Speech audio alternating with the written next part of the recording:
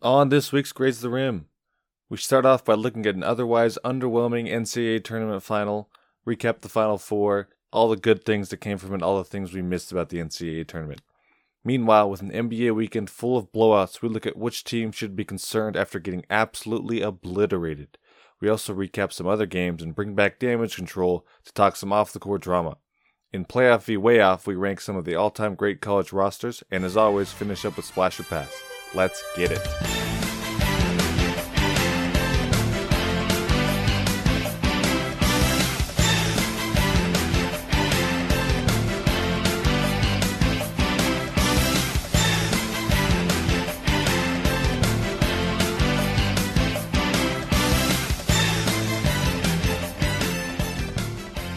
All right, we're back. We are live. Welcome to Graze the Rim podcast. This is the podcast hosted by two former teammates that are better at talking about basketball than we ever were at playing it.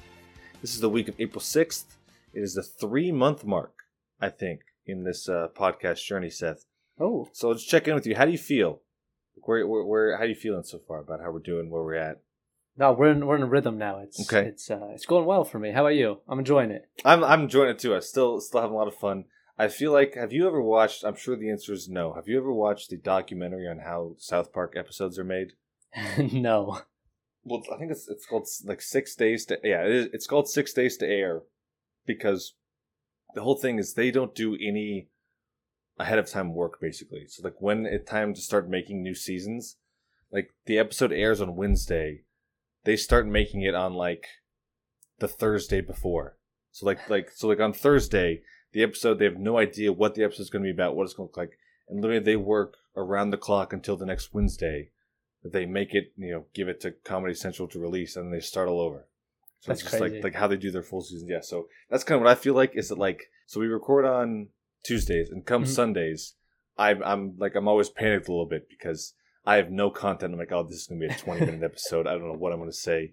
What are we going to do? And then, like, by the time the show rolls around, I am worried that we're going to talk too long. I'm like, how are we going to fit all this content that I have into the time? So I am enjoying it. Still having a lot to talk about. Still a lot of fun. We'll see as we get closer to playoffs and playoffs because the format's going to change. That could be the It's going to have to actually talk about more basketball. Yeah, I don't like that. That makes me uncomfortable. How you been though, Rob? How have I been? You feeling good? Yeah, you feeling good? Yeah, I'm good. I like when it's warm out, and it's getting warm out. I'll feel better when the Lakers are healthy. How about that? There we go. That's my soul is tied to them. Dictates my life. Absolutely. Exactly. And how about you? Did you ask that so you could talk about something? No. Is that one of those where you? I'm a caring person, Rob. I was just wondering how you're doing. Okay, all right, that's good to hear. In other podcast news, I wanted to bring up the intro song again. So for those that aren't familiar, it's the NBA on NBC theme from like way back in the day, and the outro is just it's. The song Heart of a Champion by Nelly samples that theme, and the only cover that I could find on YouTube is the one that you hear at the end. I heard from a concerned fan worried for us about fair use copyright policy, because even though we're not profitable yet, which is a shock, Somehow. NBC could still come after us for copyright violation. So my thing was, nobody tell NBC we're using it. Please. If you have connections, don't let them in. Don't let it slip in conversation. I was wondering, it got me thinking this, because like I don't like fair use how it works like on YouTube or in public, that like you can do covers of licensed music. Like do your own cover and it's fine. Like it's your property or whatever. So like the cover that we use on the outro doesn't belong to Nelly, even though it's Nelly's song, somebody does a cover of it. So what if we did a cover of the NBA on NBC intro? Like we beatboxed it or something. Well, what if we covered Logan Martin's version? Ooh, and did our own outro or did it at the intro? Or just played it the whole podcast in the background? Background music. Okay. Those are good ideas. So maybe, as our Look out for production that, value people. increases, exactly. That's going to be good. So we've done this for the last few weeks. But again, it's an NBA podcast, and we're going to talk college basketball because that's what you do. And that's what we've been watching is college basketball. So today's Tuesday. The championship game was yesterday, Monday. First of all, so congrats to Baylor, but even more so, congrats to us for correctly predicting the Final Four. Because we recorded before the Elite Eight games that featured Gonzaga and UCLA, and we correctly predicted they would both win their Elite Eight games. That's right, we did. Also, the last words I said on last week's podcast were "Congrats to Baylor." You did say that, yeah. Championship. Yes. I remember that. That was to just cover my bases because I had said Gonzaga earlier in the episode. Good job, me. Right, good. So let's talk, before we talk championship, let's talk Final Four game. I want to say thank you, UCLA, for proving me wrong, because I was very skeptical of the high seeds making deep runs, being able to give us good games. Because that Gonzaga-UCLA game was an all-timer. Yes. That's not just in the moment. That was an all-time game. For sure. So I've talked about my problems with being bigoted against high seeds. And even during that game, I feel like I couldn't enjoy it because my brain was still saying, oh, Gonzaga's the 1 seed. At some point, every time they would get a bucket to go up 4 or 2 or get a couple stops, they're, oh, here we go. Double digits. I'll blink and it'll be double digits. But that didn't happen. The game was back and forth the entire time. I don't even know what the biggest lead was, but it wasn't very much, especially down the stretch. I want to ask you, Seth, how do you feel about, I've heard takes all over the spectrum, how do you feel about the Jalen Suggs game winner as an all-time shot? It is an all-time shot. It doesn't matter if it's luck or not. I saw that the people were saying that it's not all-time because he banked it in from half court. Like, that is awesome. That is so cool. If Gordon Hayward would have banked that shot in against Duke in that championship, that would have gone down as the greatest shot in basketball history, in college basketball tournament history. Yeah, that's true. So I'm very critical of banked in game winners, a la Paul Pierce and Derrick Rose. But I think as you get farther away from the basket, that loosens. Yeah, it's that's so far different than banking in like a 3 1 step or a 3 1 step behind the line. That is completely different from me. Right. I'll tell you one thing that I agree that it was an all-time. One thing that I was disappointed with was the in-game call. And I think we as NBA fans are spoiled by Mike Breen. Because whenever there's going to be a great call, we know that there's going to be, or a great shot, we know there's going to be a great call. Like, do you remember, Seth? I'll ask you, do you remember what the announcer said? No. I nothing's coming to mind. Yeah.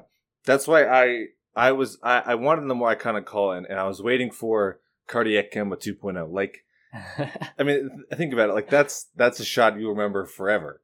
Just, it's such a cool call when Kemba Walker hit that game winner. That if you're an announcer, I want you to have something prepped.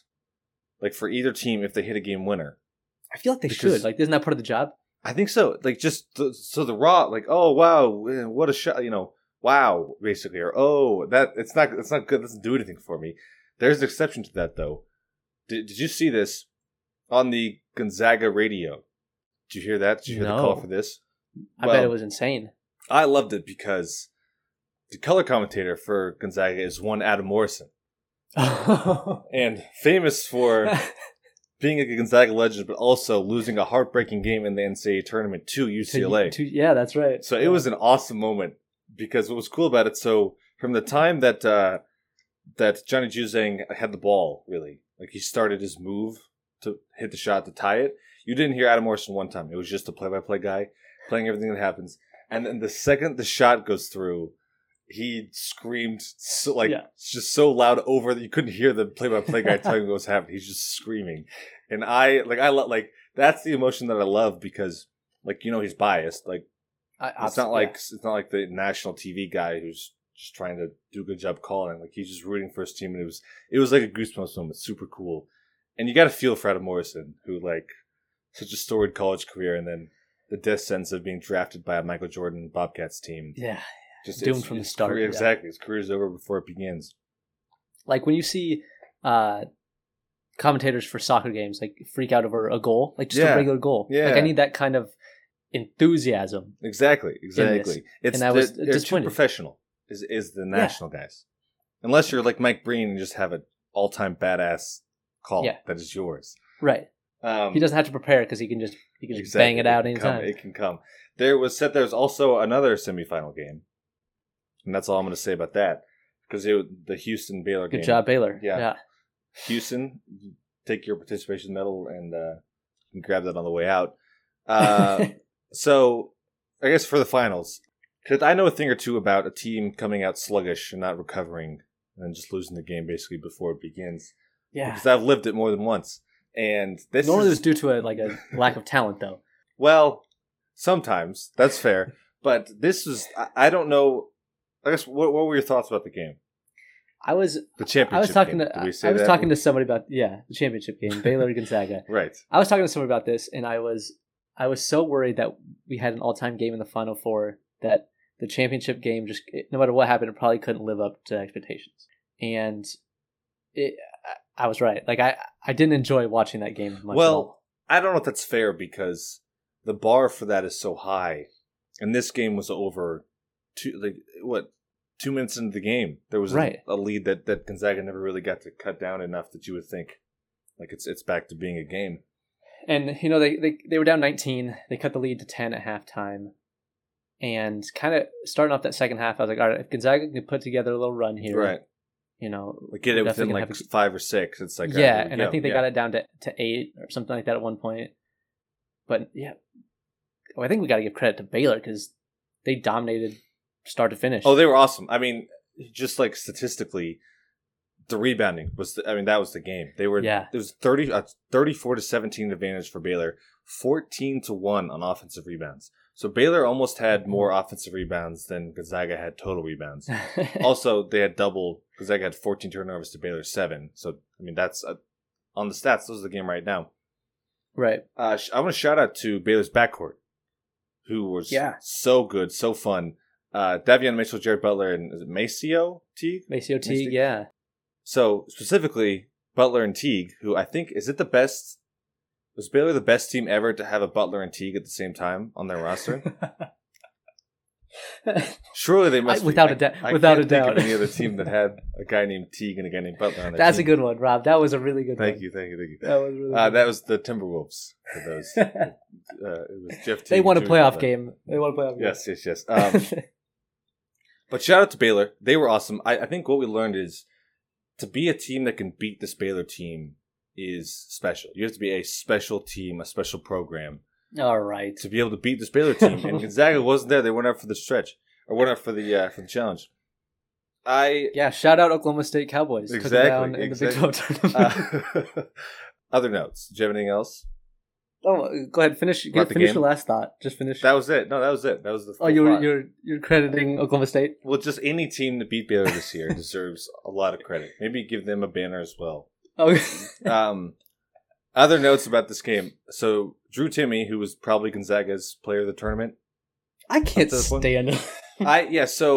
So not a cool. So he had this like big handlebar mustache, and every time he would dunk, he would like not twirl, but like.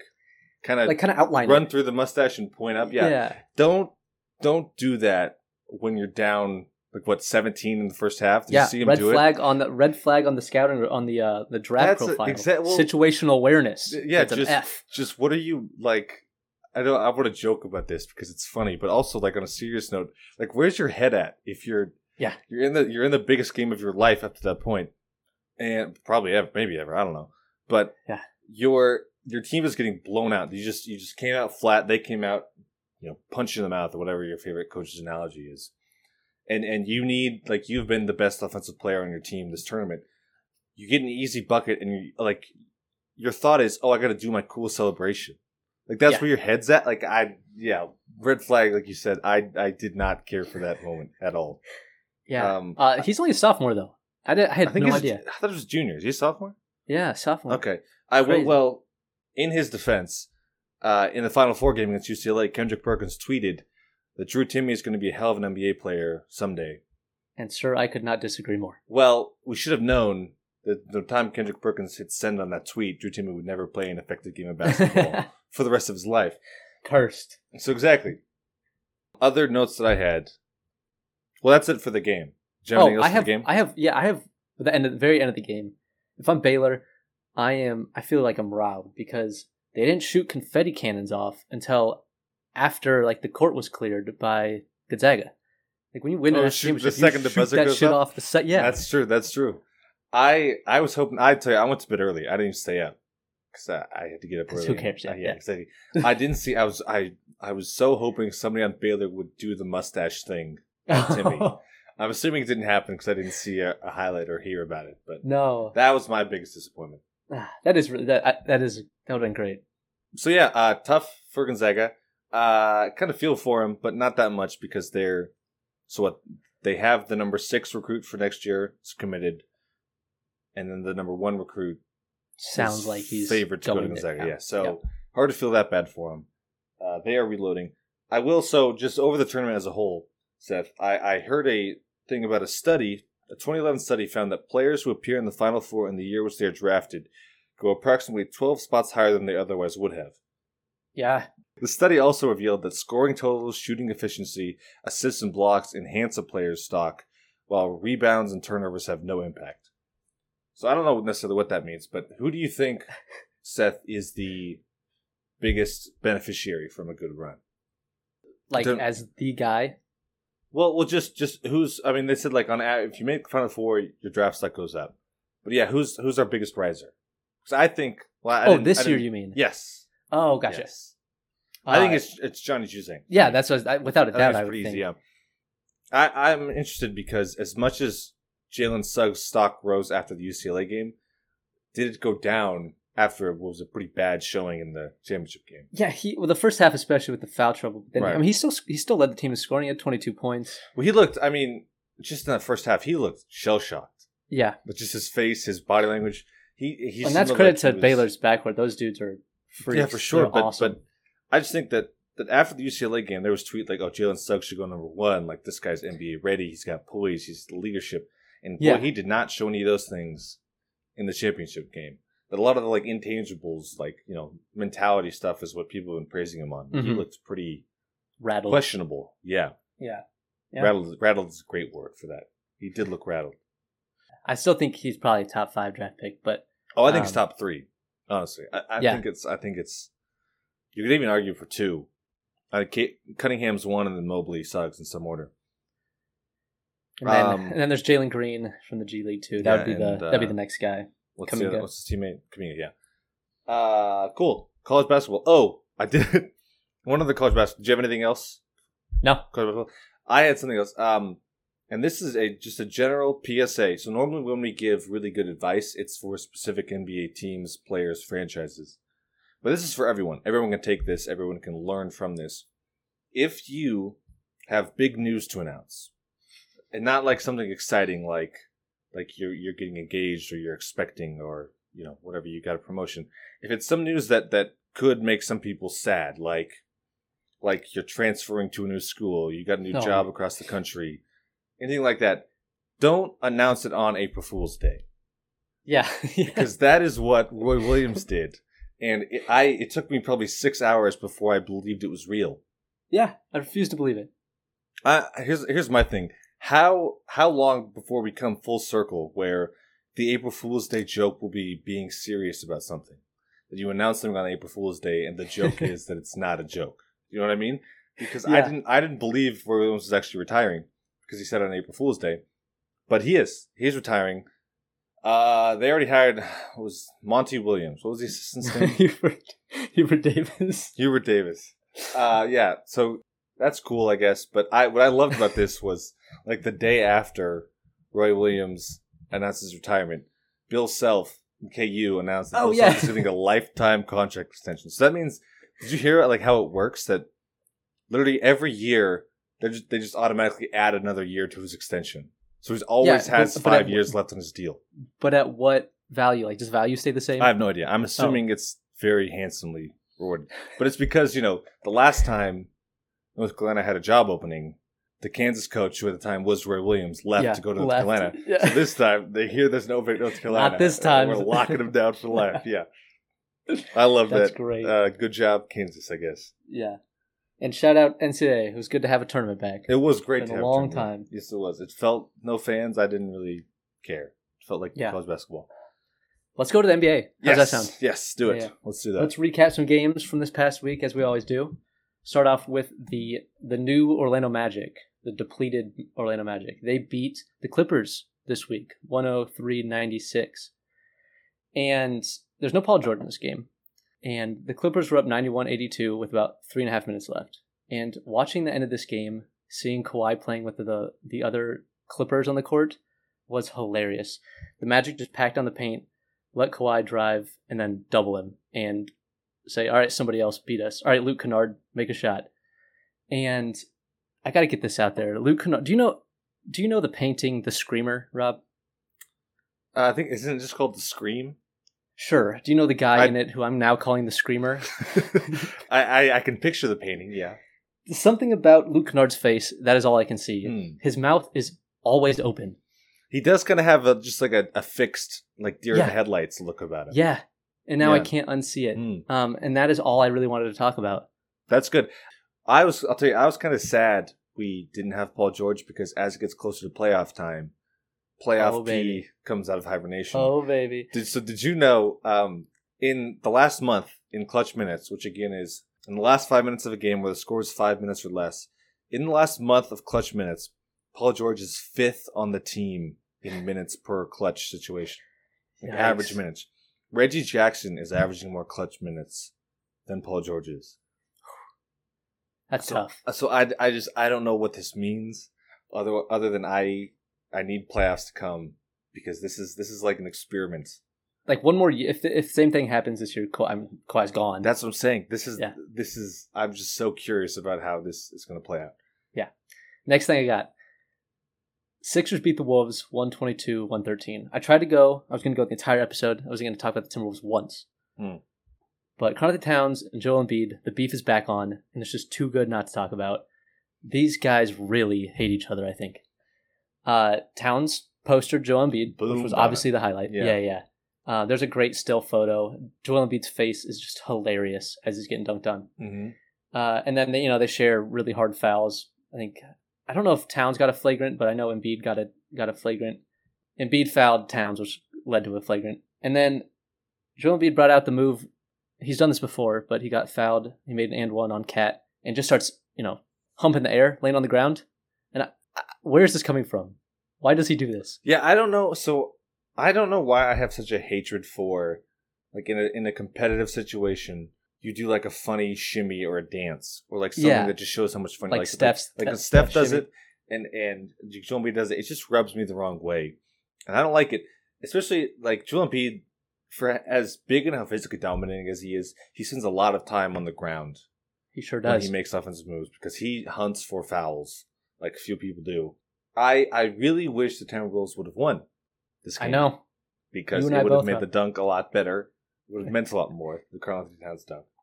I thought for sure that something was ending up on social media, and nothing. Nothing didn't from happen. Either one. No. I will. So, speaking of Timberwolves, last week I mentioned Chris Finch was still looking for his 5th win as a coach. Yeah. He got it. It was the Knicks, right? They beat the Knicks. Yeah, it was a good win. That was win number 5. 17 They games. actually won last night also. Okay. So we're trending. Yeah. It's hard to trend any worse, so we're trending better. D'Angelo Russell came back last night. And it didn't hurt them? The Finch era with D'Angelo Russell playing is undefeated. Good. That's good. Let's keep that going. Let's move on from there. So the next one was the Bulls beat the Nets 115-107. So this was a shorthanded Nets. Harden was out with a injury. What was it? It was like it's his hamstring strain. But like not like Kevin Durant who. No. Well, I'm just clarifying. I wasn't asking you. Thank you very much. Oh, it's not like a Kevin Durant injury. It was, by the way, did you see? Just got Bleach Report that he's back in the lineup. Are you asking me? I'm telling you that part. I'm telling you that. I'm asking you if you saw. Which part? That Kevin Durant's back. Oh yeah. Playing. What game was it? Is it tonight? It's tonight, I think. So you'll have seen Kevin Durant play by the time you hear this podcast. Man, he looked rough, huh? Okay, this game, Bulls beat the Nets 150-107. The game was not that close. Like the game, like when you think of a score this close, it's the Nets could have won, but the Bulls kept them at arm's length most of the way. Happy for the Bulls who snapped the 6-game losing streak with this win. I don't want to overreact to that because they just came back. This was Vucevic's first home game. It was a 4-game road trip that they lost, and it was the Spurs, Jazz, Suns, Warriors with Curry. So no easy games. Plus, Levine tweaked his ankle, missed a game, came back kind of shaky. So Vucevic he's having some growing pains, but I'm interested to see how the Bulls manage their bigs because they have 4 between power forward center spot. They have 4: Vucevic, Thaddeus Young, Marketing, and Daniel Tice. And it seems like Lauri Markkanen's fourth on the pecking order. And as he should be. Like- It's painful to watch him right now. Yeah, I just think that's crazy that they're not playing him that much. They didn't trade him. Right. And they're playing Daniel Tice at the 4 with Vucevic more than they're playing Markkanen. I saw that, yes. Speaking of which, he is a walking 2010. Oh my god, And it's so easy for him. It is fun to watch, yeah. Yeah, the Lavuch era gets its first win. Yes, that's good. Did you just make that up? No. Get us yes. Get us yes. Yeah, I trademarked that. That in our intro song. A trademark. Is that it? Anything else for that game? No, that's all All I right. got. Last thing I want to talk about. So I don't know why I want to talk about this, but the Clippers beat the Lakers by 20, and it was like 20 We'll points cut that part. the entire game. Rondo's first game as a Clipper. They got him for like clutch time, like you said, that how teams loaded up on Kawhi. They got Rondo to kind of be the facilitator. Boy, did they not need that this game, because this game was never close. And we were talking, I think were we talking on the phone? Yeah. And we're like, why are we watching this game? Because who cares what the Lakers are right now? But they're struggling. We expected them to struggle without the two best players. They've lost 6 of 9. They are falling in the standings pretty hard. They're now in 5th place. They're half a game behind the Nuggets and half a game above the Blazers. So they could end up being in 6th soon. I don't know when they play again.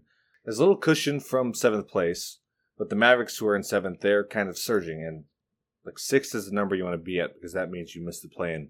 Yeah. So I don't really want to talk with Lakers, but we do that plenty. The surging Nuggets are worth talking about, because they are. Since they got Aaron Gordon, I think I've watched them a couple times. They have been one of my favorite teams to watch, and I don't know, it might just be a placebo, but they feel like they got more pop with Aaron Gordon. Like they're fun to watch. And Aaron Gordon, like we talk about, Vucevic has growing pains. Who's the other got traded? Evan Fournier. Who cares? Who else got traded? I'm trying to think. From them? No, from it was this trade deadline. Who else got traded? Victor Oladipo, growing pains. Sure, that's good. But now with Aaron Gordon. No. He's already gelled with these Nuggets. Yeah, like he's just sliding in. He kind of different from these other guys. He doesn't really have. He's just kind of cutting, get in where he fits in there. You know, he's not asked to carry the load offensively or anything like that. And I think it's benefited him. Yeah, he's their primary defender, primary wing defender, and he looks athletic because he is athletic. It's only been 4 games, but in those 4 games as a Nugget, he's shooting 73% from 2-point range. He's averaging the same 14 points per game, which is what he was averaging on the Magic this year, but it's on 2 less shots. It was the same average, just way more efficient. In these 4 games, the rate of his baskets that are assisted by somebody else is more than double his career average. So he's getting easy looks. He's converting them. He's not shooting great from 3, but I think he'll be good enough that teams can't leave him open, or teams don't want to leave him open. What's really interesting to me is the Nuggets rotations. So in how many games? In the 25 games that Aaron Gordon played with the Magic this year, the 5-man lineup that he played with most played a total of 68 minutes together in 25 games. In 4 games with the Nuggets, which is the team he's on now, I had to think about it for a second. in 4 games, he's played 90 minutes with the starting group. So he's played 30 minutes per game in the 4 games. So he's played 120 minutes. 90 of them have been with the same starting 5. Yeah. And so it's who is it? Jamal Murray, Will Barton, him, Michael Porter Jr., Nikola Jokic. Those 5 are plus 32 per 100 possessions in those 90 minutes. Like, that's so good. It's almost like point per possession. Like, they're 1.3 points per possession. Which is, obviously it's not, like, they'll fall off some, but they're consistently, like, they're playing, an 8-minute stretch in the first quarter, and they're outscoring by 10, and they're playing another 6 minutes in the second quarter. And the Nuggets are just doing these line changes, where they're just running with these bench mobs, and the bench is doing well enough to sustain, and the starters are just blowing people out. It's an ideal formula. It really is. Good for them. They're good. They are going to be the West is going to be brutal. So, you think about, like... It's like Clippers, Lakers, Nuggets, Suns, Jazz. One of those teams can't make the second round. Yeah, it's losing in the first round, which means that matchup is going to be awesome. And then the second round is going to be awesome. Yeah. So that's all the games I had. Did you have any games? No. Cool. All right. So our main story that apparently it is blowout season in the NBA. This was a wild weekend of NBA basketball. A boring weekend if you like competitive games. So I got some stats about this. Friday on the NBA, there were 10 games played. Average margin of victory was 21.7 points across 10 games. The closest game was Jazz winning by 7. And then on NBA Saturday, 8 games played. The average margin of victory, 23.75 points. So between those 2 days, there were 18 games played. 4 of them were decided by at least 44 points. 22.6 point average win margin. 1 game was decided by 5 points or less.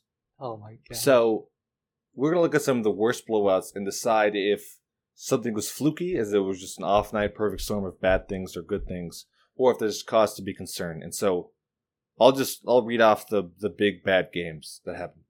So Friday, the Raptors beat the Warriors by 53 points. You heard that right. You said that right. Exactly.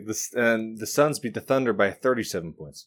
And then on Saturday, the Knicks beat the Pistons by 44 points. The Jazz beat the Magic by 46 points. And the Blazers beat the Thunder by 48 points. There were also some other, 30-point, much more boring blowouts, but those are the big ones. Those 5 are the big ones. So, Seth, pick a game and tell me what's your takeaway from it.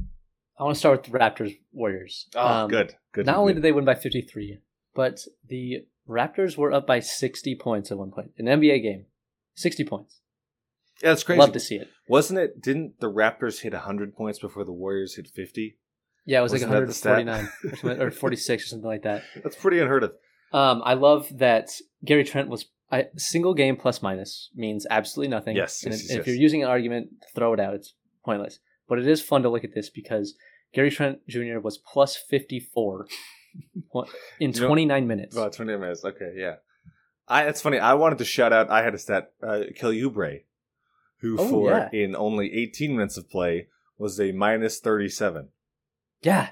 Yes. So. And Steph's brother-in-law was minus 36 in 18 minutes. So those two together on the court was unreal. I do actually kind of want to talk about the Warriors here for a sec because this is not a fluke for the Warriors. Now, we got to say that there was no Steph, obviously no Clay, and Draymond was a late scratch. He was scheduled to play but didn't end up playing in this game. And this roster around them is atrocious. Yeah, and sorry. This is how the NBA works. Like, it's cyclical. Like, when you are good, obviously you get bad draft picks.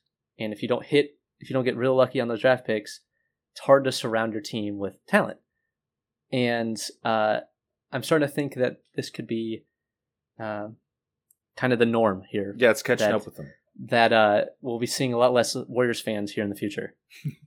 Yeah, so like you said, that this just comes back with good teams. And part of that is because when you have success, you have to pay the guys to keep them around, which means, between Steph, Clay, and Draymond, it's like, what, 100 and Wiggins' plus? max contract. Well, that's true. Oh, God. But I say between your good players, it's over $100 million a year, I think, that you're paying them. Right. You throw in Wiggins' contract, like you said, there's no money for free agents. So if you're not drafting well, you have to nail draft picks. And if you're not doing that, which most teams aren't, it's really hard to nail late draft picks. Right. If you're not doing that, you don't have money to attract free agents. Like you said, how do you get good players? So I want to talk about Steph. And like I said, I think this is a trend also. Draymond, the late scratch, is frustrating to me. There's a finger sprain on his offhand, his left hand, which is the reason he was pulled. And so I haven't been following the Warriors that closely because why would you this year? What I do know is both of them, Steph and Draymond, missed that game, and then they both came back the same game. Was it the next game they came back? I believe so. But so they missed time together, they came together, and in their minutes they are playing almost the exact like they don't play without each other when they're both there. My theory is, Seth, is that the Warriors are Draymond Green is a great facilitator, but it's a very niche facilitating where he's really good at facilitating when the defense is collapsing or rotating hard or running around with Steph Curry. Exactly. And so my theory is Draymond looks really good when he's playing with because I don't want to lump him with that. When he's playing with all-time great talents. Yeah. but he doesn't when he's not. So I think the Warriors just don't like the visual of him playing with no great players because it makes them look bad. It makes him look bad, and it makes him look like he's not worth the $25 million they're paying. Optics. It's all about optics. So they got blown out here.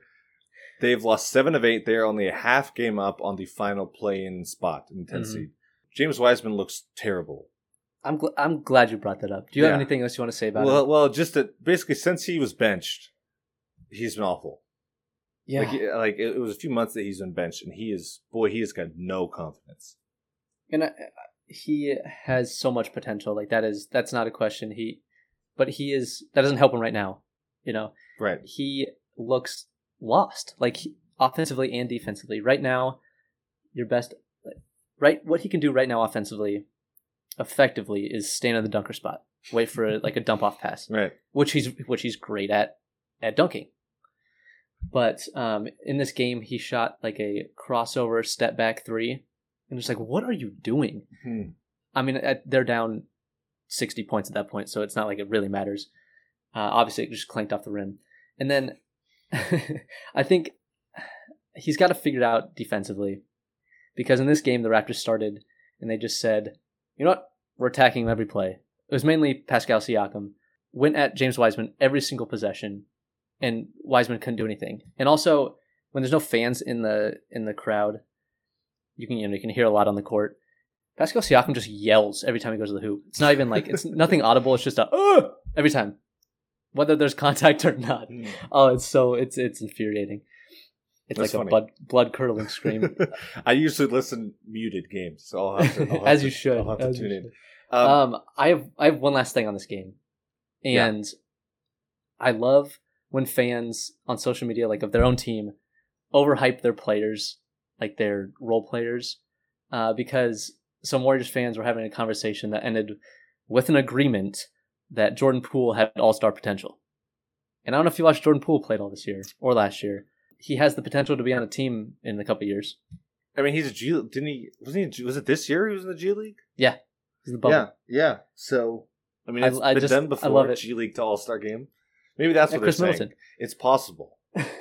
And Jordan Poole was in the G League, so technically he's on the path to being an All-Star. That's the only thing that makes sense to me. My last thing about the Warriors. So Steve Kerr's been getting some criticism, and I think it's more than deserved because what is this team doing? So they're committing to win now because they're not like they should if you're trying to develop, if the season's a wash, like just James, let Wiseman play 30 minutes a game. Yeah. We'll live with all the terrible plays. He just needs to learn to play the game. But they're not doing that. But they're also not really committing to win. Like Steph Curry's playing like not that many. What is it? I think 33 minutes a night. And at one point, it was a while ago that Steve Kerr got some flack because he benched Curry for most of the fourth quarter of a close game, and Steve Kerr basically said, we're not just here to win games. Isn't that implying this one game isn't life or death, but it came off like we're not here to win games. Like, well, what are you doing? So it's like how so you're not playing your young guys to develop them, but you're also not going all out to win now. So why? I don't know what their plan is, and also my thing is so they're running a very similar offense that they did when they were good, and which is just a gigantic problem because you go from Kevin Durant and Klay Thompson to Andrew Wiggins, Kelly Oubre. That's all that needs to be said. And Steph Curry is he's still off the ball so much. Like they run him off pin downs and whatever flare, any other type of flare that you like. And his on ball pick and roll percentages are exactly the same as they've been the last 5 years. It's so we're not developing young guys, but we're not leaning on our one star. So what are we? And here's my thing with the Warriors.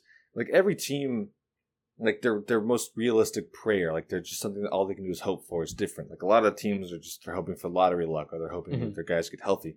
The Warriors are hoping for a mysterious yet mild injury to Steph Curry, something they can keep him out indefinitely, so they can just commit to tanking.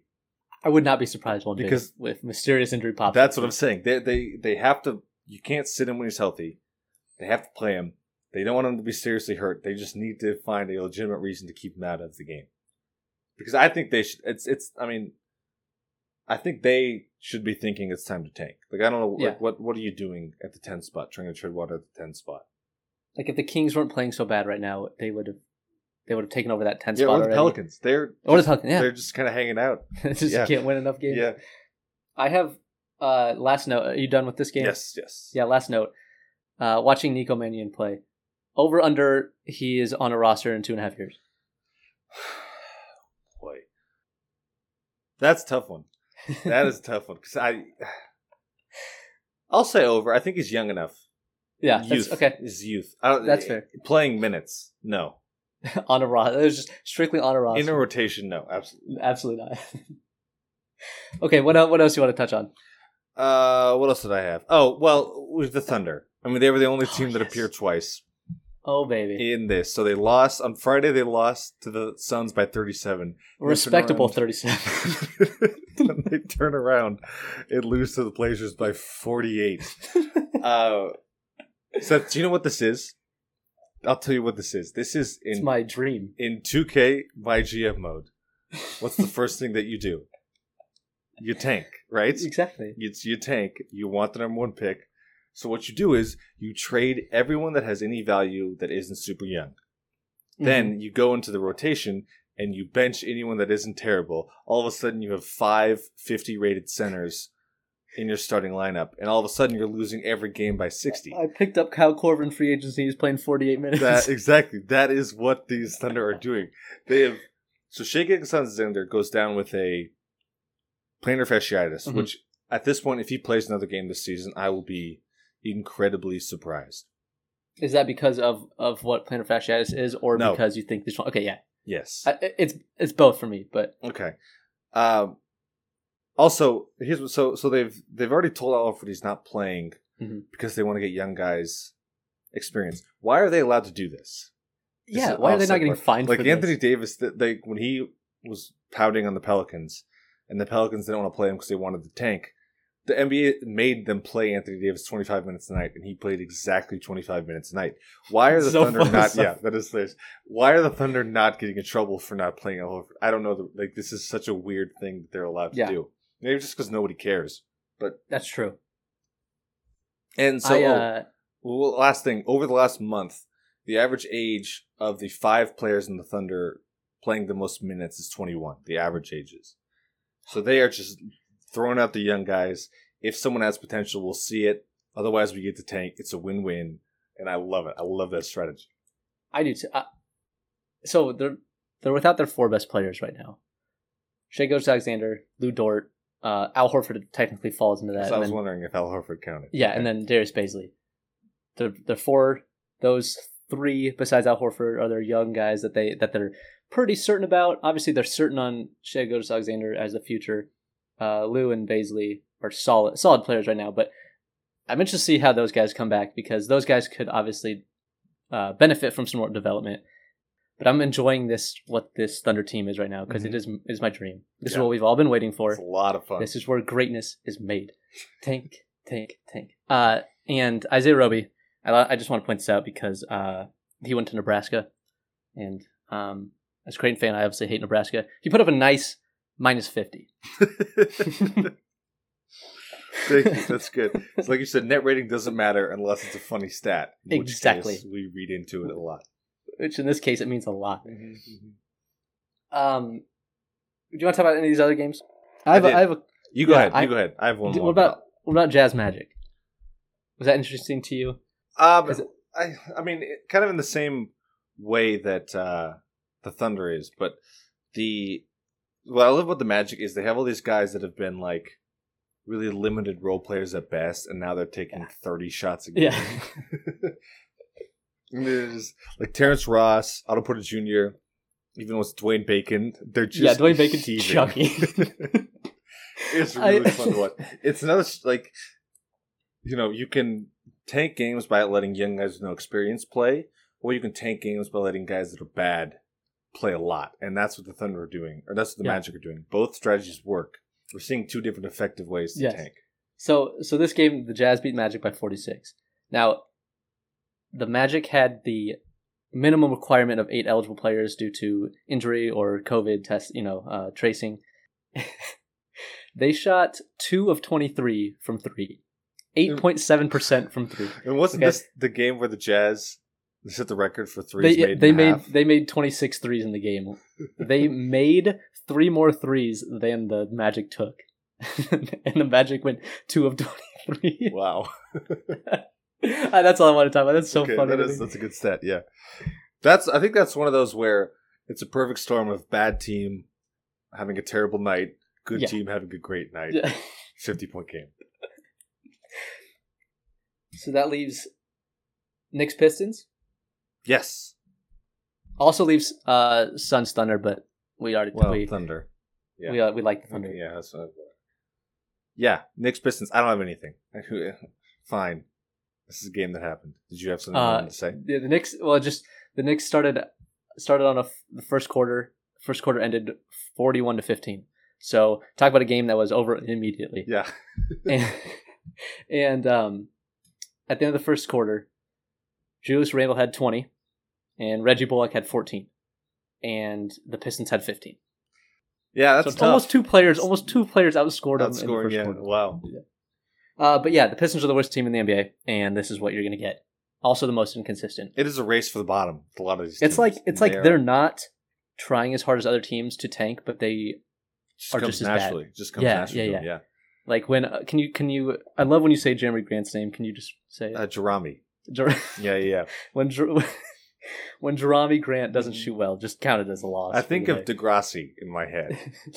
When I say Jerami, yeah. It's the same phonetics to it, yeah. Okay, is that it? That's all your games? I had one more I want to talk about that was a much more mild blowout.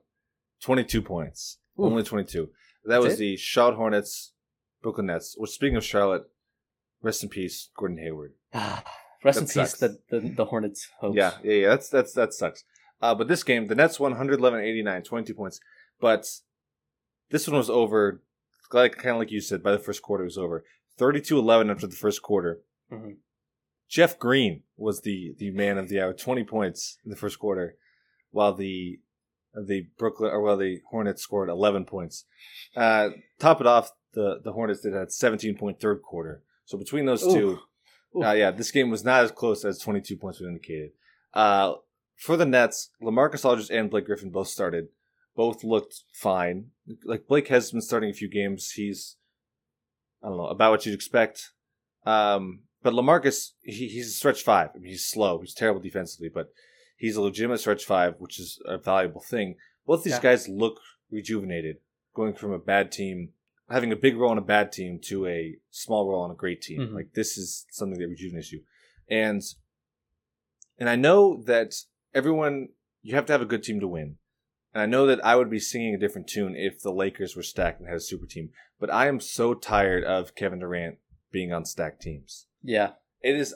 Like, last year really felt like the first year in a long time that there was real parity in the league. That at the start of the season, even going into the playoffs, it's like there's 4 or 5 teams that you could really see winning the championship. Like a bunch of great duos. Exactly. And it wasn't like I mean, with the Warriors and even with the Cavs and the Heat, you knew for the last decade, you've known there's going to be a team in, like you can basically pencil in one team in the finals. Yeah. Like, I'd be really surprised if this team isn't in the finals. And last year that wasn't the case. And look what happens, by the way. LeBron rolls through the finals because when it's a competitive league, that's what happens. Like, 1 year of real parity, and Kevin Durant says, all right, enough of that. Time to load up like I've done before. I wish that I didn't feel this way because it's hard for me to be objective. But I'm at the point where I need somebody other than the Nets to win the championship this year. Yeah. You know what I mean? Like if you could tell me either I'll let the season play out like right now, or I can guarantee it'll be like Sixers Jazz in the finals, I would think long and hard about it. Like not having my favorite team win, but the promise that my least favorite team right now doesn't win is very tantalizing. And right now, Seth, we need the Sixers to get the 1 seed in the East. Oh, yeah. We need it. Because the drop-off between the 3 seed and the 4 seed in the East is massive. And if you get the 1 seed, that means you get to a much easier second-round game. If it's Sixers, Nets, Bucks, that means it's Bucks, Nets in the second round. And I think the Bucks match up really well in the second round. And then they'd have to go to face the Sixers. You just want the Nets to have the toughest road possible. Exactly. So that's why I'm team I don't really care for Joel Embiid, but I'm rooting for him. I want them to dominate. I want them to get first place in the East in the regular season. But yeah, like I sidebarred because I wanted to talk about how much I don't like the Nets. But it's just crazy how the Nets were missing their two best players, and these role players just get hot.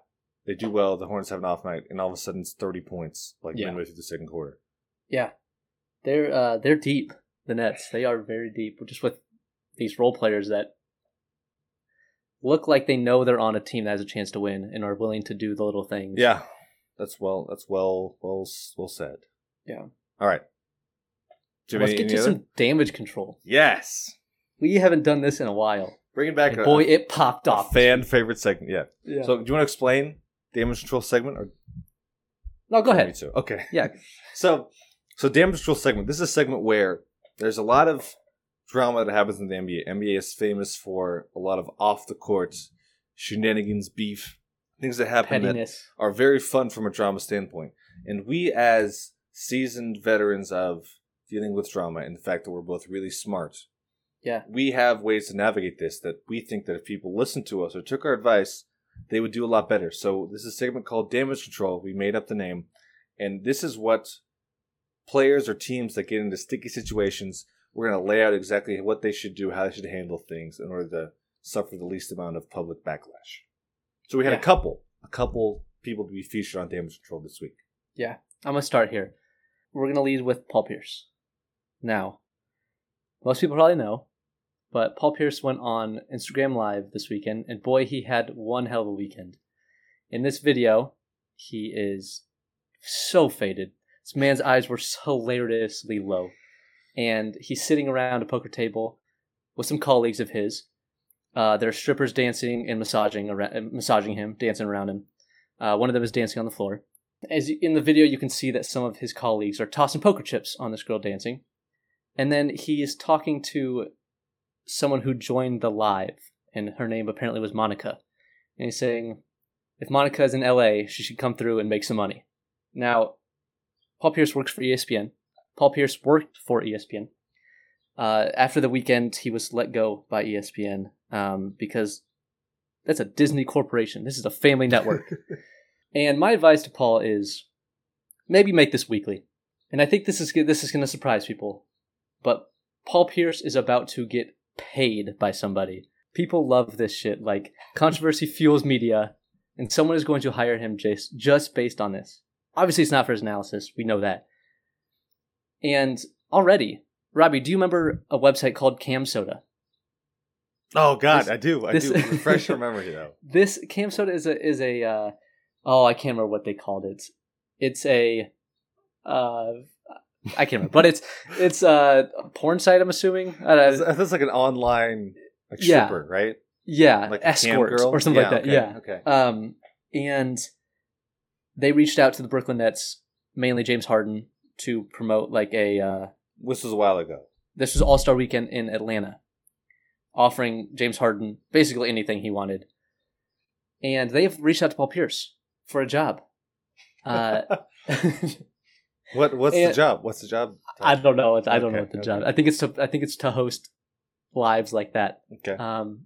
People obviously enjoyed it, and now Paul Pierce. I don't like the guy at all, but I think he knows what he's doing. He is going to get a lot of money from this. Yeah. So obviously this is hilarious, but yeah. I don't know what to do with this. Like he posted a video like the day after he was fired of him like laughing. Like so did he just have another job lined up and wanted to get out of his contract? Like if this man is that far ahead, I can't hate him anymore. Like that is I don't know. I don't take Paul Pierce as the guy that planned things out like that. I don't know. That's true. What I love is Paul Pierce learned that it's not the quantity of people, it's the quality. It's how good of a group you can get around you, because it only took 300 people for him to ruin his ESPN career, because the Instagram Live only had 315 viewers, and that's enough to get him fired. That's actually really funny. My advice is the exact opposite. I think you should do nothing. Because the best advice when you do something stupid is to do nothing and lay low. Not like you said, to lean into it. Paul Pierce doesn't need the money. He doesn't need a new gig. But I think he should call it a career, because as a Paul Pierce hater, I'm going to miss his analysis. But as a generic basketball fan, I'm not going to miss his analysis. Here, it's his takes and his ideas about basketball are so bad. So I'm going to read off the 4 best Paul Pierce takes in the last few years, okay? Yeah. In the 2018-19 season, Paul Pierce said the Duke Blue Devils could beat the Cavaliers. And this was the Zion Williamson Duke Blue Devils. The same team that almost lost in the round of 32, right? They barely beat UCF to make it to their Sweet 16. Yeah, Taco. But also, this Duke team would lose to Kansas, who was number 1 at the country level. So I don't know how that transitive property, how that works, that they would beat Cleveland but lose to Kansas. In the next one, number 3, in the 2019 Eastern Conference semifinals, the Celtics beat the Bucks in Game 1. Paul Pierce postgame was asked what the Bucks can do to rebound, and he said nothing. The series is over. It was not over. The Bucks rattled off 4 straight wins, beat the Celtics 4-1. They won 4-1. Yes. Number 2, he said he's a better all-time player than Dwayne Wade, and that if he played with Shaquille O'Neal, he would have at least 5 or 6 titles. And no eye test or statistic or metric would agree with this in any way. Number 1, he said LeBron isn't a top 5 all-time player because LeBron didn't build the franchise up like other greats did. Like Paul Pierce. That's right. I don't think he said himself, but I don't think he listed off 5 players, so it probably was implied that he was one of the 5. He listed 4, yeah. But yeah, I think he should take a couple months off, do nothing, let people forget about it, and then you can regroup, rebalance, maybe watch some film, and cool it with the stupid takes. He's got the hot take artist down. Paul, I'm excited to see what's next, bud. Bring it. Okay. I'm not that excited. The truth. But let's move on. So the other juicy bit of NBA drama was between Kevin Durant and actor turned wannabe sports analyst Mike Rappaport. Mm-hmm. So Mike Rappaport, on a previous day, March 30th, he released a couple screenshots of some DMs between him and Kevin Durant. And basically what happened was Kevin Durant or Mike Rappaport tweeted, and without even tagging Kevin Durant, he just tweeted KD. KD seemed deeply in his feelings with the NBA on TNT crew after the game. Damn, he's super sensitive about everything. Just don't do the interview. So Kevin Durant basically messaged him a picture of this. I don't know how Twitter DMs work. Send him this tweet and call him a bitch. And then, so what proceeded was a barrage of insults, while Mike Rappaport was basically telling him to chill out, calm down, stop being so soft, that kind of thing.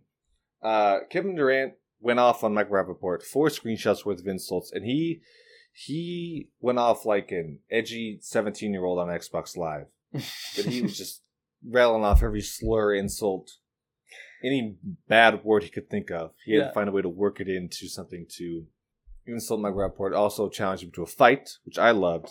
Oh, I would love to see that. And then Mike Rappaport basically blasted him for it, right? Yeah. So what do you think? For Kevin Durant?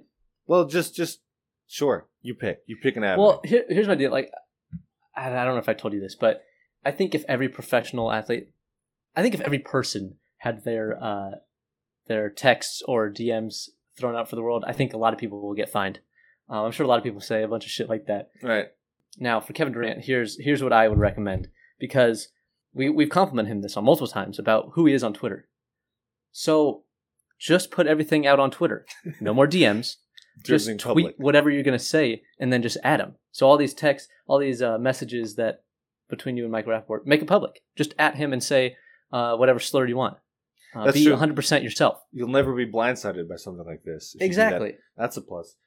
What did you say before that I was going to agree with? What did you say before that, for Kevin Durant advice? A bunch of people would get fined. Oh, yeah. Yeah. So you mentioned that, like, people would be in trouble if everyone's private texts or messages got leaked. And I agree, like, on one hand, I'm like, it's kind of messed up that he's getting fined because of a private DM. But also, like, he represents the NBA. And also, like, you know, think about the Donald Sterling, the thing. His comments were made in private, but no one's giving him a pass. No one should give him a pass because they were not meant to be public. So if you say something on the internet in the way that's preserved, even if you mean it to be private, buckle up. Yeah. So I agree with you on that. No one's safe. I love that for Kevin Durant. I went with, this has actually worked out perfect. I went with advice for Rappaport. Oh, how yeah. Rappaport should play it. I agree with you. I think Kevin Durant should have doubled down.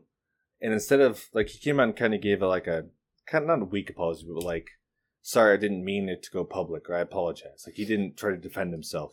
I think he should have been like, I'm sorry, Meg Rappaport's such a bitch. You know, something like that. Like, I'm sorry it got leaked, but I meant every word. Meg Rappaport sucks. That was my advice for him. For Rappaport, here's what I think. He should publicly challenge Kevin Durant to a fight. Because there's a lot of scenarios which work out for him. So here's the scenarios. So like I said, Kevin Durant challenged him multiple times to a fight. Like he said, meet me here. He also said, what's your address? I'll come kick the shit out of you, basically. So here's what happens. You challenge him to a fight. Either Kevin Durant won't, because he doesn't want to do it in season. He won't actually fight him. Then you get to call him a bitch. Yeah. Until the offseason. Then you have to figure out a new plan. But for the few months, you get to call him a bitch for not wanting to fight you. Also, he could not do it because of contract violations. Like, you know, they have very specific things they can and can't do. Yeah. Or sponsorships contract. Or something. And again, he can't fight you, so you get to call him a bitch.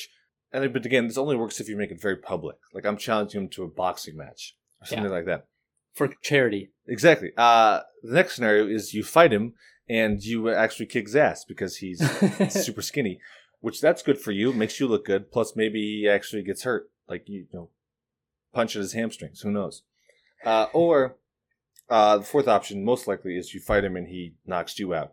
Which I like that option because I don't like Mike Rappaport. So that would be fun. That's also must-see TV. That would be my favorite. You publicly challenge him to a fight. That's how you make this best. I had something very simple for some advice for Rappaport. Make people like you. Maybe that. Maybe be a person that people enjoy being around. That's true. So when there's controversy, they won't immediately take the side of the other person. Exactly. Because it's you they would have to defend. That's good. Exactly. That's a good point. And then for KD, did you see his apology? It wasn't really an apology. So Kevin Durant, if you're going to apologize, like making an apology, he basically said, yeah, that's not really the words I want people to hear from me. Anyway, I hope I can get back on the court this week. That's fair. That's fair. I love it. Yeah. Yeah, okay. Good. Damage controlled. So we're going to move on to Playoff v. Wayoff. And this is our Power Ranking segment where we pick a topic relevant to what we're talking about and pick the 3 best and 3 worst things in that topic. So our topic this week is, in honor of the Final Four, we wanted to pick the 3 NCAA teams most loaded with NBA talent to win or not win the tournament in history. And so I picked playoff, so I had the best, and you picked Wayoff, so you had the best to not win. I had best to win. I'll start right off the bat. Before we go, can I... We had to cut it last week, but I did have a list that I kind of wanted to talk about. Okay. So what was our topic last week? I can't remember. It was the... was it like best and worst? Like of players that were the story of the tournament, the best and worst NBA... Oh, yeah. Careers. And then I also... Gonna do. So I took that, and then I made another list after that, and it was like lists of stud college players that never made it in the NBA. Okay. Can I just rattle that off for you? Sure. Okay, so this is like recent, like last 10, 15 years maybe. Thomas Robinson, Sharon Collins, Tyshawn Taylor, Xavier Henry, Josh Selby, Wayne Selden, Tariq Black, Frank Mason, Cliff Alexander, Cheikh Diallo, Malik Newman, LaGerald Vick, Devin Dotson, and then Tyler Self. That's a good list. How many? What is it? Good college careers, but not in the NBA. Because a lot of those guys were in the NBA. Yeah, but couldn't cut it in the NBA. Yeah, that's true. That's a good list. A lot of those. The kind of cool thing about a lot of those guys is no one gives a shit about them in the NBA. They were just supposed to play at another level, and then they did that, and then they went to the NBA. Who cares? That's right. Except Tyler Self. God, shout out Tyler Self. I think he's working for KU. Anyway, go ahead. All right, good list. So I had a hard time with this one because the really good teams that had players that had NBA success, they had guys that stayed for several years, which you don't really get these days. Do you know what I mean? Yeah. Like, it's not a lot of one-and-dones that are winning NCAA tournaments.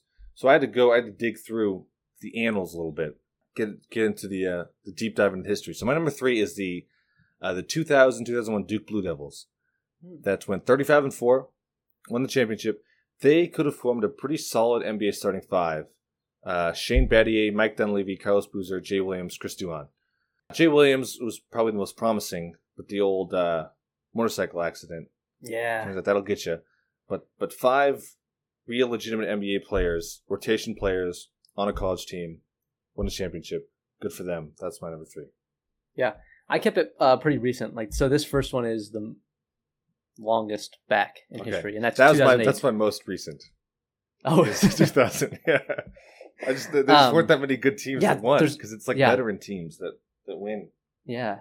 2008 UCLA Bruins. And this is Russell Westbrook, Kevin Love, Darren Collison, and Luke Richard Mbamute, because that's fun to say. It is fun to say. So they went 35-4 this year. Hell of a team. They actually lost to the Memphis Tigers with D Rose in the Final Four. So, but this year, Kevin Love, as a freshman, averaged 17.5 points and 10.5 rebounds. And this is fat Kevin Love. This is cool Kevin Love. Right. Yeah, as we know, Kevin Love, 12-year NBA career, still playing, kind of. Russ still playing. Collison and Mbamute played their Mbamute played last year. Collison retired before last year. So 12, 12, 11, and 10 as far as service in the NBA. Hell of a run for those guys. That's good. But not good in the tournament. Not good at running in the tournament. Not good enough. My number 2 is the 1981-82 North Carolina Tar Heels. Ooh. They did not have as many NBA players as some other teams. Only 3 ever played an NBA game. But it was a good 3. James Worthy, Sam Perkins, and the second best player to ever star in a Space Jam movie, Michael Jordan. Oh, yeah, I've heard of that guy. That's right. They're the only college team in history to have 3 players that would go on to be 15,000-point scorers in the NBA. So each one of those guys. James Worthy was picked number 1 in 1982. Jordan and Perkins were picked 3 and 4 in 1984. So not a deep team in terms of NBA talent, but 3 really good NBA players on the same college team winning a championship. Yeah. My second is the opposite of that. It's just a bunch of NBA players. That was the 2010 Kentucky Wildcats. And this team was polarizing. This was John Wall, Boogie, DeMarcus Cousins, Eric Bledsoe, and Patrick Patterson. Those were the big 4 that really stuck around in the NBA. They also had 4 guys to play in the NBA, but one of those guys is Darius Miller, who had been out of the league for 3 years, but is now back on the team this year. And that is the Oklahoma City Thunder, because obviously they're trying to lose. Right. But they lost in the Elite 8 to West Virginia. And John Wall, Boogie have both had great careers, multiple-time All-Stars. John Wall used to defend him and say that he was better point guard than Kyrie Irving. But that was long ago. He had a sick dance, and that's what made this team so fun. I know they were the heavy favorites to win the title. And lost in the Elite 8. Yeah, that's tough. That's tough. Yeah, it is. So my number 1 is what I was told in my research was unanimously the best college basketball team of all time. And that was the 1968 and 69 UCLA Bruins with good old Lou Alcindor, pre-Muslim Kareem Abdul-Jabbar. 7 players from this team played at least one full NBA season. That is Lou Alcindor, Sidney Wilkes, Lucius Allen, Curtis Rowe, John Valley, Lynn Shackelford, and Steve Patterson. A lot of household names. Oh, yeah. So obviously you know Kareem Abdul-Jabbar, you know his shindig. Sidney Wilkes was a second overall pick in 1971, averaged 17 points a game in 10 NBA seasons. Lucius Allen went 3rd in 1969, the same draft as Kareem. Kareem went number 1.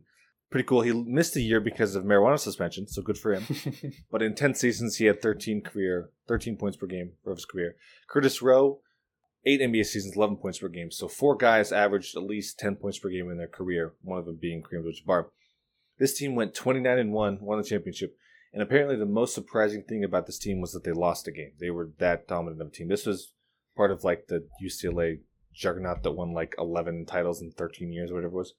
But they were stacked with talent, stacked with marijuana abusers, and a lot of points scored. I didn't look at it, but I'm assuming this is the most NBA points scored for one college team, half because of Kareem. But yeah. A lot of guys have played. So, yeah.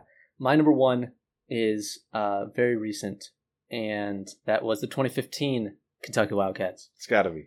Yeah, and they're only number 1, not only, but a big reason they're number 1 is because they were on the path of having an undefeated season. They were 38-0 before losing to Frank the Tank and Wisconsin in the Final Four.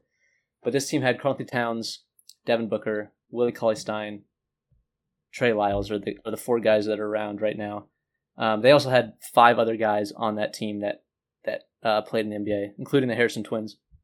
They had 6 guys drafted in the draft that year after that team. Yeah, Devin Booker didn't even start for the team. Yeah, I mean, he closed games. He was like a 6 man. So the thing about this team was it was the platoon year. So Cal would just go 5 in and 5 out, five players at a time, sub them all out. But yeah, 9 players on this team to play in the NBA. They had the number 1 pick, the number 6 pick, the number 12 pick, and the number 13 pick, and then 2 second rounders. But a crazy amount of talent. And then obviously Karl Anthony Towns and Devin Booker are multiple time All-Stars. Those guys are phenomenal. Is Karl Anthony Towns a multiple time All-Star? Yeah, 2 times. Okay. Multiple. Okay, counts. Okay. I will. So sorry. Do you have anything else?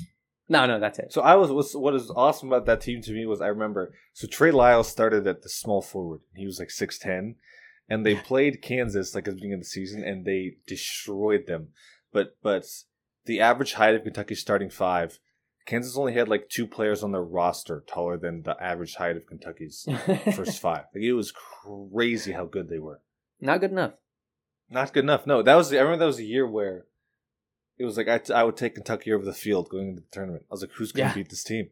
And somebody thought it'd be two white guys from Wisconsin. That's right. I think those are the original "These White Men Are Dangerous." Yeah. Right? Yes. All right, cool. That's good. We're going to move on to Splash or Pass. So in Splash or Pass, we talk NBA news, rumors, gossip. We give our take on it. Why do we like this? Why do we not like it? And instead of just Splash or Pass every week, we come up with new criteria to rank the stories by. So this week, we wrote this before the championship game. We were going to Splash or Pass on going into the tournament undefeated. How well did you finish? Because we were hoping Gonzaga would win, so we could say, are you 2021 Gonzaga, who was undefeated all the way through, finished undefeated, won the championship? Or are you 2015 Kentucky, who lost in the Final Four after being undefeated? So we changed it to, how good are you at winning in the Final Four as an undefeated team? Are you 2021 Gonzaga, who did, or are you 2015 Kentucky, who did not? So Splash is Gonzaga, Pass is Kentucky. So I'm up first, right? Yeah. Yes. So I am going to pass on teams loading up. Like I've said, I'm not a fan of how the Nets are just grabbing every former All-NBA, All-Star. Anybody good wants to come get a ring, come to the Nets. I don't like it. Many small market teams share my disdain. They have voiced their displeasure with buyout players favoring bigger markets going to the coast. Even though, if you see, like, statistically, it's not true at all. Like, the Bucks have had the most buyout players because it's literally just which teams are good. That's where the buyout players go. And it just happens this year that it's New York and LA that are the good teams that buyout players go to. Mm-hmm. But even though it's not true at all, I get the small market team's frustration. As a fan, you want to see a wide open field. So the Nets, who load up with Blake Griffin and LaMarcus Aldridge, the Lakers trying to answer, they land Andre Drummond, but they have another spot. So who do they get to match the second former All-NBA player that the Nets get? They get Ben McLemore. Yeah. Because no, this is great. This is loading up in a way that the Nets couldn't match at all. So we know that LeBron James needs a former Kansas player to win. Every single year he's won a championship, he's had a player that played at Kansas on his team. He's never had 2 at once. And this is the uncharted territory. Right now, he has 2 players that played for Kansas on his team. This is powers that no team should be able to compete with. We haven't seen the full potential of what this team can do. And as a small market team, you got to be pissed that LeBron has access to this kind of talent. So that's why I'm off it. I don't think it's good for the league. I don't think it's good for parity. I think you can already chalk up the finals. I love it. Okay, I'm Gonzaga on Tyler Hero and Dante DiVincenzo. Now, do you know who Chet Hanks is, Robbie? No, I don't. Okay, so he is Tom Hanks' son, America's dad, Tom Hanks. And he is the exact opposite of Tom Hanks. So he, on Instagram, he declared it a white boy summer. Now, I don't really know what that means. I don't want anything to do with it. Okay. In a video, he declares it a white boy summer, but not a Trump NASCAR white boy, but himself, Chet Hanks, John B., don't know who that is, and Jack Harlow white boy. I know who Jack Harlow is. Now, I don't really know what this means, but I can imagine this is for the white guys that are really in touch with NBA and rap culture, who wear like white beaters and Gucci slides. Their Instagram captions for, say, some things like all hits, no misses, or like in a group picture, it says 5 white boys and it's not in sync. So I started looking around the NBA. I was like, who does this apply to? Obviously, Tyler Hero was the first one that jumped in my head. Okay, good. I also felt like Dante DiVincenzo, and then maybe a lesser extent Luke Kennard and Kevin Huerter. Now, I don't know what the parameters of time are for White Boy Summer. Right, when does it start? When does it open Right, up? yeah, but if this is come playoff time, look out. These guys could get hot right at the right time. Do you think Caruso could slide into that mold? I don't know, because he's real bald. But he pulls off a snapback. He pulls off a snapback. He does. So I'm splashing just in case this is a real thing. Okay. Now on the flip side, I concluded that White Boy Summer is definitely not for Cody Zeller. That is about as far away from that as I can imagine what it is. I hope this is not a real thing. I want nothing to do with it. But just in case, too late. You're in. Just in case, you're in. I'd like to get some stock in the Heat and the Bucks here. That's good. I do like that. So my next one, I am Gonzaga. I'm splashing on us on this podcast, specifically me, but the podcast. So I haven't looked at the numbers or viewership, Seth, for how we're doing. But what I do know is somebody from ESPN is a listener to this podcast. How do I know that? So ESPN, and I said, why does, like, when ESPN posts something, like a ranking or a list, why do they just say it's us, ESPN, posting this? Like, they never give credence to the author. Because I think it saved them a lot of flack, like when they say something controversial. Because when I say something that people don't like, they just blame ESPN. But if they put the name of the guy out in front of it, he's the one that takes all the flack. But anyways, so ESPN posted a ranking of the top 25 NBA players under the age of 25. And they did it under the context of future potential. So not just right now, who do you think will have the best career, who will be the best player.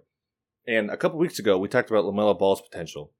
And you did something similar to this. You compared him to other guys under 25.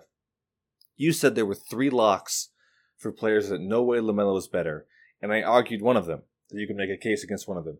And you said the 3 locks were Luka, Zion, and Jason Tatum. And I said you could make a case for LaMelo over Jason Tatum.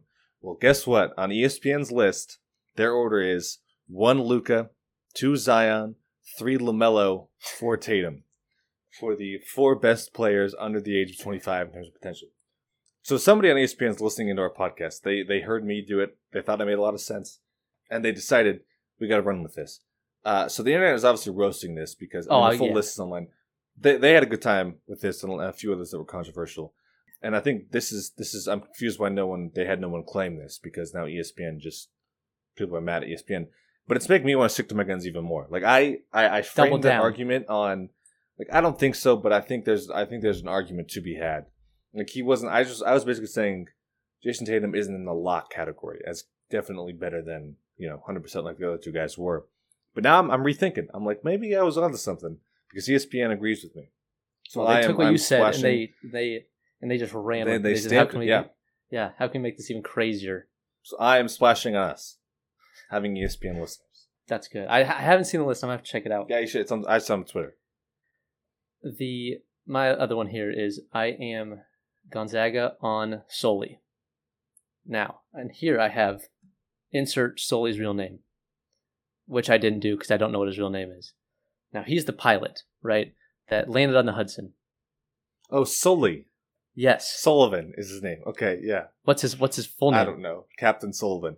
The guy about the movie. Yeah, I thought you said Sully, like the sole of a shoe. I was like, what are we talking? Okay, Sully, yeah. Sully, that Sully, guy. Yeah. Last week, the Jazz, their team plane, had an emergency landing when it hit a flock of birds during takeoff.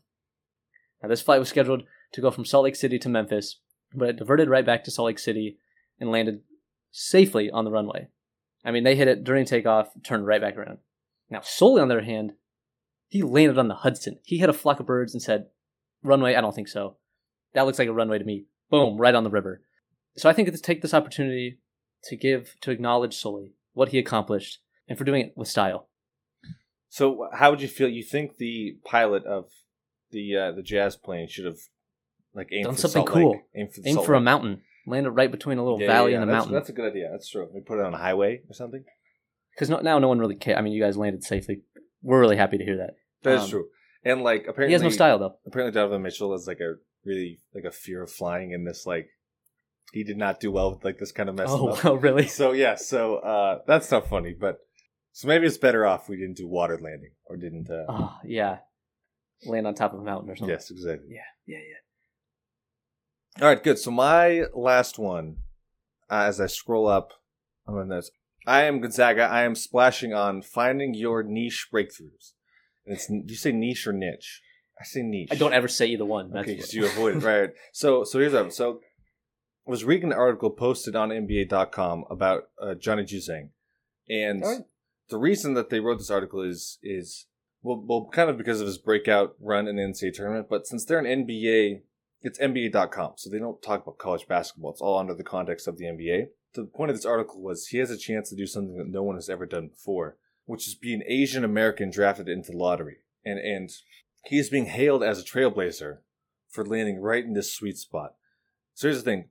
Plenty of Americans have been drafted in the lottery. Like, we know a lot of Americans that have gone to the lottery. I would argue most lottery picks are Americans. There have been a number of Asians that have gone in the lottery. Like Yao Ming, who's number one overall. From China, went number one overall. Rui Hachimura, a couple years ago, born and raised in Japan, went to college in America. He went number 9. And Asian American Jeremy Lin went undrafted. So Johnny Juzang has a chance to be the first Asian American drafted in the lottery.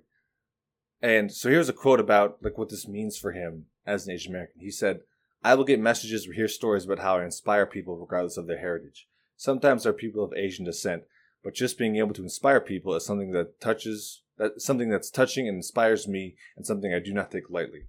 And Seth, what I love so much about this article is the thought of like an Asian American kid holding a basketball, kicking rocks around, sad that he doesn't have a role model exactly like him, because Yao Ming and Rui Hachimura, they're too Asian. Zion, everybody else, they're too American. And Jeremy Lin sucks, so who cares? I mean, he didn't even get drafted, much less drafted in the lottery. But now, there's a potential for somebody to go in the lottery to be Asian American. So this kid, this 13-year-old kid that has an incredibly particular feelings about who he looks up to, now there's someone that checks all of these boxes for him. And so I'm very excited for those kids. 6 years from now, we'll see him in the lottery too. That's right, because of what Johnny Juzang did. Exactly. What inspirational. That's right. So I think that's it. That's a good one. That's the episode, right? Yeah, that's all I had. Cool. Okay. Logan Martin, play us out. Wait, I didn't. We just sign off. All right, cool. That's the show. Oh, cool. That's the show. Good job. Anything else? Anything else you want to say? No. Before we go. All right. I've said my piece. Well, on that note, Logan Martin, play us out. I guess it's back, you're dirty, STL derby. I'm like magic to Kareem, man. You tell me I ain't worthy. I ain't speaking about Georgia, I'm speaking about income. Did you hear that, Elizabeth? Here comes the big one. I put my money in your community, you got your budget. I wipe my ass with your advance to the toilet and flush it. My last stance be a stance of General Custard. I hot dog cause I can, I got cheese and mustard. I got the stats of a Hall of Famer and just 2 records. That's why I'm back up at the Super Bowl with Julius Peppers. I got that can't stop, won't stop in my veins. That's why they can't stop, won't stop screaming my name. Logan, go tell your friends to tell your friend. I'ma keep the same grin whether I lose or win. Up or down 10, I'ma fight to the end. Let's go, ain't no way they can stop me now. Logan calls my way, yeah, I can feel my rain coming. It's the blood of a champion. I beat inside my veins. It's too much proud to be running. I'll make you get what I get and more. Even if my blood, my sweat, and my tears don't mean nothing. It's the blood of a champion. It's the heart of. And me, I'm the first pick, the first round. Signing bonus profound. Playing for the hometown, ripping for the home ground. Getting butt like my career. Tell them again, it's butt like my career.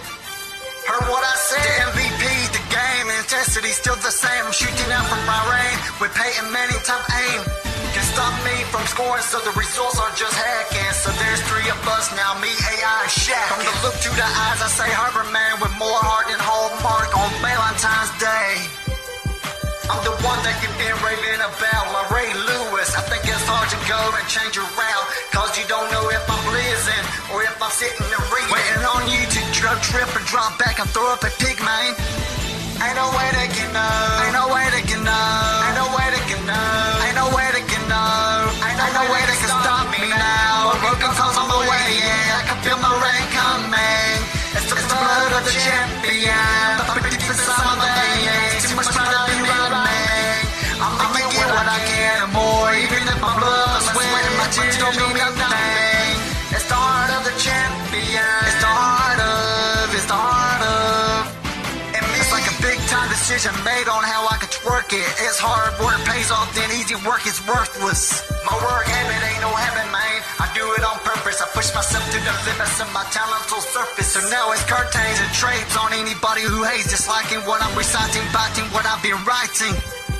I've been done by the scratching and clawing on every hate, trying to make you remember me like you remember the times, cause I'm a warrior. My daddy was a soldier, like Vietnam, bent with a dirty thought, I told ya. I'm supposed to rip up your town at Terriosis, hitting like vultures, man. I'm young, white and rich, as good as it gets, and giving your point guard fierce. He thinks he's done seen pressure, man, but he ain't seen shh.